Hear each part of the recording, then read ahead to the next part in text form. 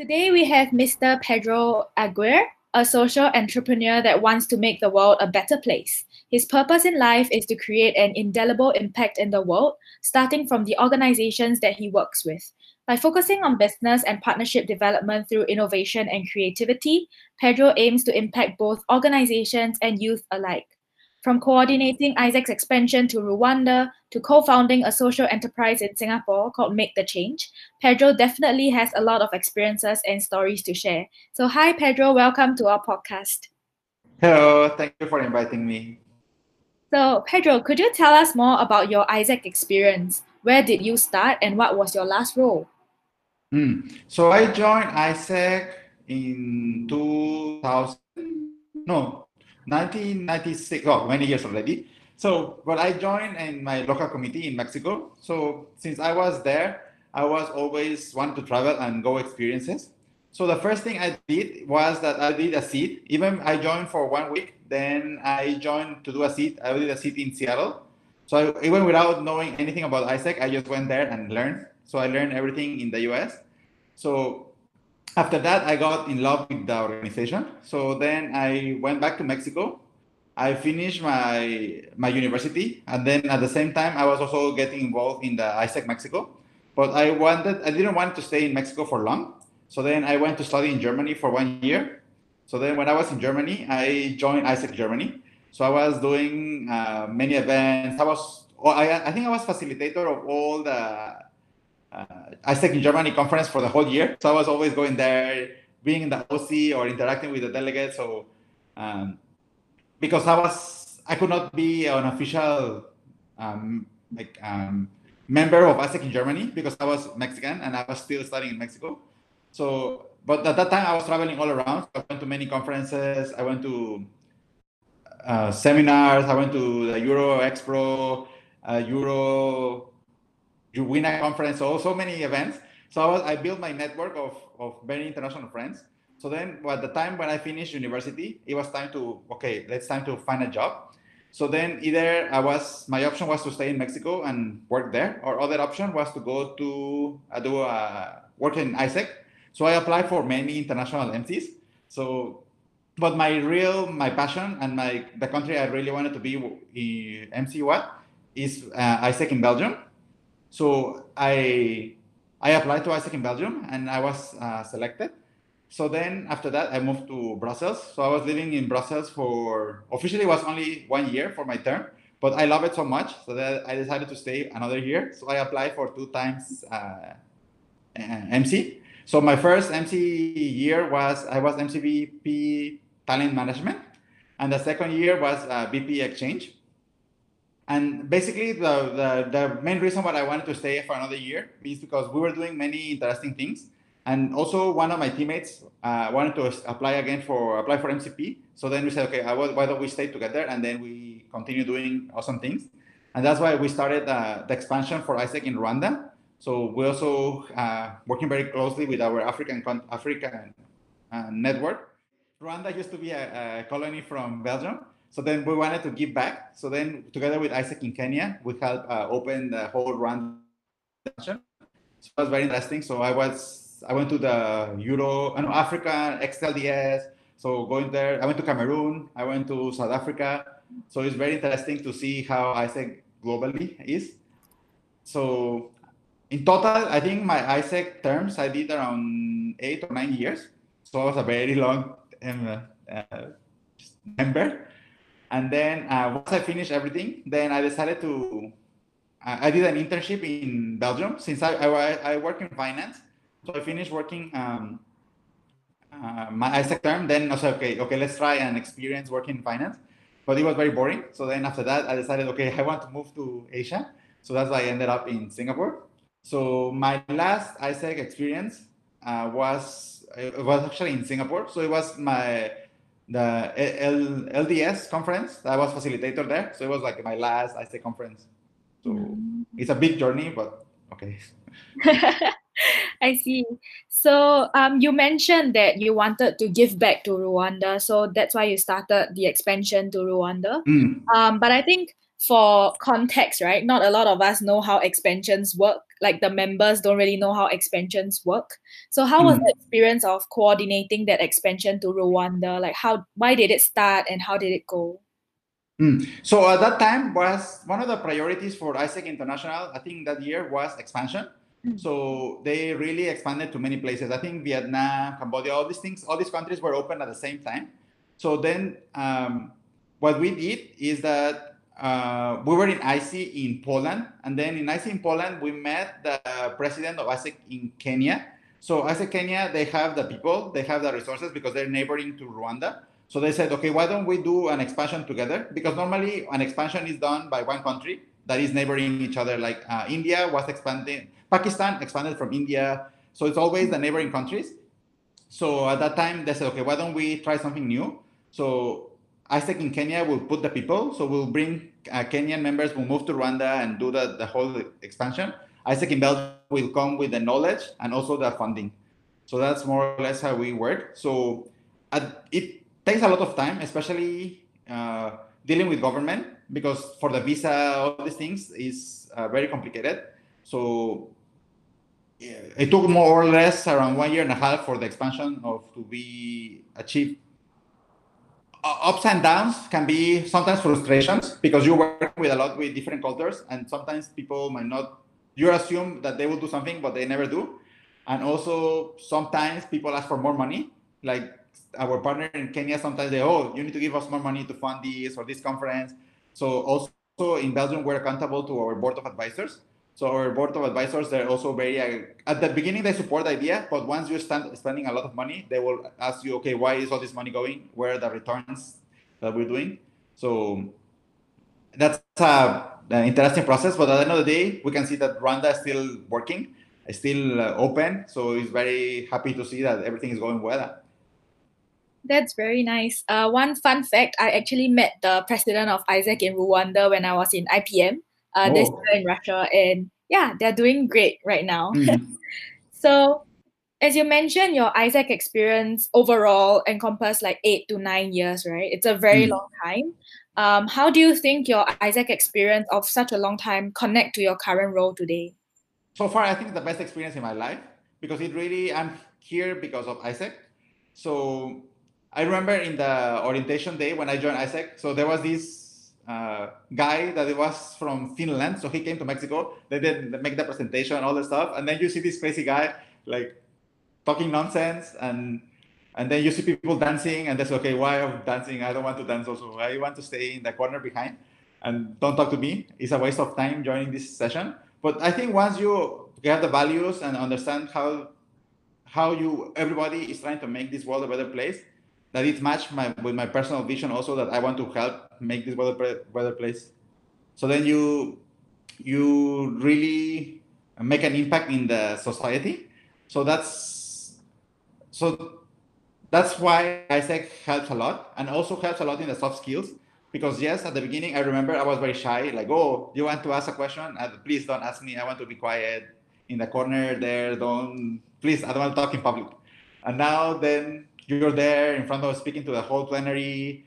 I remember one of the ICs. So I think IC in India, they were giving an award in the alumni session for an alumni from Mexico. So they were trying to link their stories, like, this alumni from Mexico is doing these things, and then they want a normal member to introduce this member. So I was there introducing the Mexican alumni.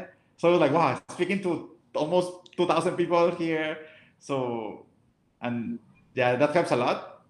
And also another interesting thing is that it helped in the project management. So I think something that we learn in ISEC is project management, and we try to innovate because we always build our own resources because we have so many things. So every time, even in a conference, sometimes I remember one time we were running a session and then there was no electricity. That happened in Africa, in Afro XLDS.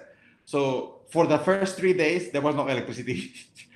So there was a problem with the location and then no electricity. So it was really like old school, the blackboard.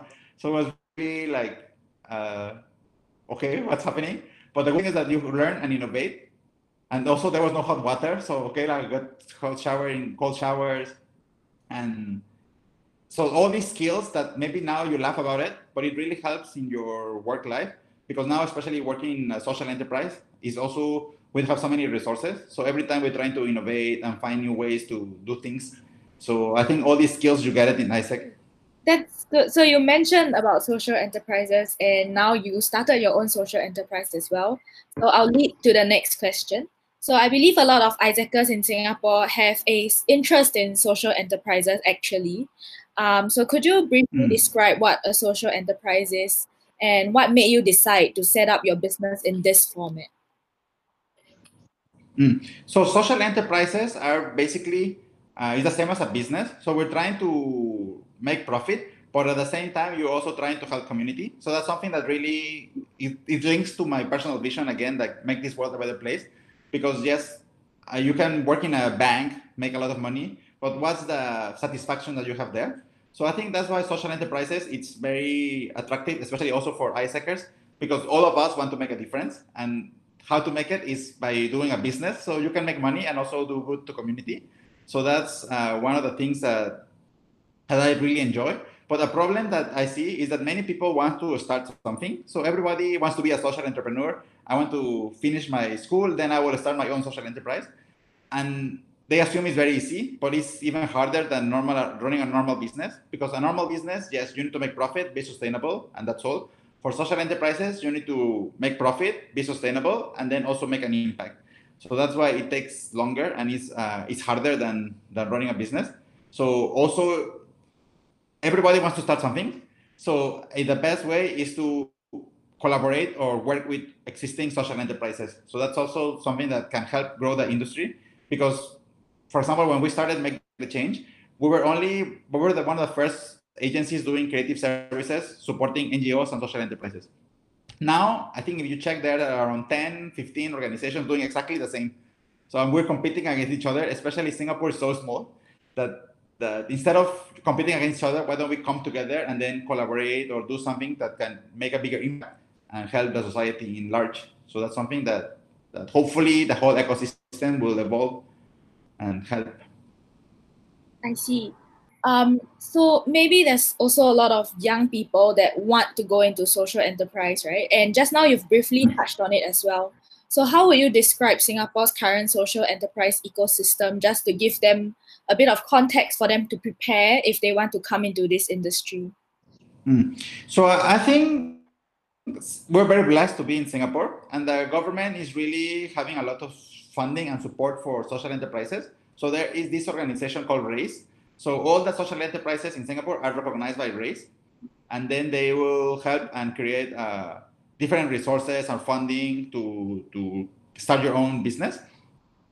But the problem is that Singapore is so small. So yes, there are many social needs, but sometimes now there are so many social enterprises competing against each other. So the impact is a bit diluted. But also important is that community in large, they still think that social enterprises are not so good. The quality is not there and their price should be cheaper. So sometimes it's a bit hard to compete for example, I'm running a cafe and if maybe the cafe is run by ex-convicts, so then some people will really go and there because yes, I want to support the ex-convicts and all these things. But I think majority of the population will say, "Oh, ex-convicts, I don't want to go. I'm afraid." So that's something that the mindset needs to change. But it's starting slowly to change. So that's why RAISE is creating many events. Like they have this festival for good. So to create awareness for people, showcasing different social enterprises doing good. But I think in large, the community needs to change and to think. So I think it's a very interesting field to join, especially there's so many things happening. So and the good thing is that you're really impacting and helping society. So that's very useful. That is very aligned to the ISEC passion and ISEC values. Okay, so to wrap up the interview, my last question would be, what words of advice would you then give our current ISEC members, given that they're currently in ISEC, when it comes to creating the change that they want to see? I think that my best advice is that I think enjoy and don't be afraid.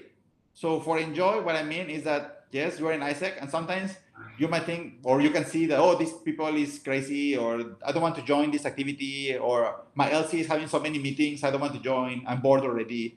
So, or for example, another thing we do is that ISEC drink. So there's this ISEC drink or gatherings. I said, I don't want to go, I need to study. Or so my advice is that enjoy, because this time is very limited. All this craziness that you can do is only for this period of time. So really enjoy the time that you're together, and enjoy the time that you're a member of ISEC, because it's very limited and goes very, very fast. And always, you will always be remembering all these crazy times that, oh, I was doing this, traveling around the world, and experiencing so many different things. So that's one, enjoy. And the other one is don't be afraid, because if I remember the first time when I joined ISEC, yes, I was afraid, because I see this crazy guy dancing and so many weird people doing dancing. Like, why are they dancing? But I remember, like, after seeing all these things, and one of my most meaningful ISEC moments was in IC in Serbia. So I think 2000, I forgot the year. So ISEC Serbia. So ISEC Serbia is was a very big event for them, because the whole country was in war, and it was the first time that so many youth opened for international. And even you go there was like, you can see buildings that were bombed and they never rebuilt. So it's very eye-opening. So they had the global village in the market. So a lot of town people, everyone open to general public. So everybody was there. So the people come and interact. And then they start playing ISEC songs. So you can see everybody run to the stage and start dancing. And then I was there, and then I see a guy from Africa dancing, Asian dancing. So everybody coming together, and that's like, wow. It's the first time it hit me like, wow, this is really a global movement, and it's really impacting. So yeah, if I was afraid, then I would just stay in Mexico and say, oh, I don't want to join this organization. So by don't being afraid, you're able to explore. And many times there are many uncertainties that we can see, like, oh, even job or finishing school, like, oh, I'm finishing now, I don't know what to do. Now, especially, there is, you cannot travel anymore for a while. So all these uncertainties, but we just don't be afraid and try to do something with the opportunities. That everything happened for a reason. And whatever is there is going to happen, and everything's going to end up for well. So that's my advice. Thank you. I think that's very good advice for our members as well, like just in general, right? Like not to be afraid. So that ends our alumni podcast, and thank you so much for your time.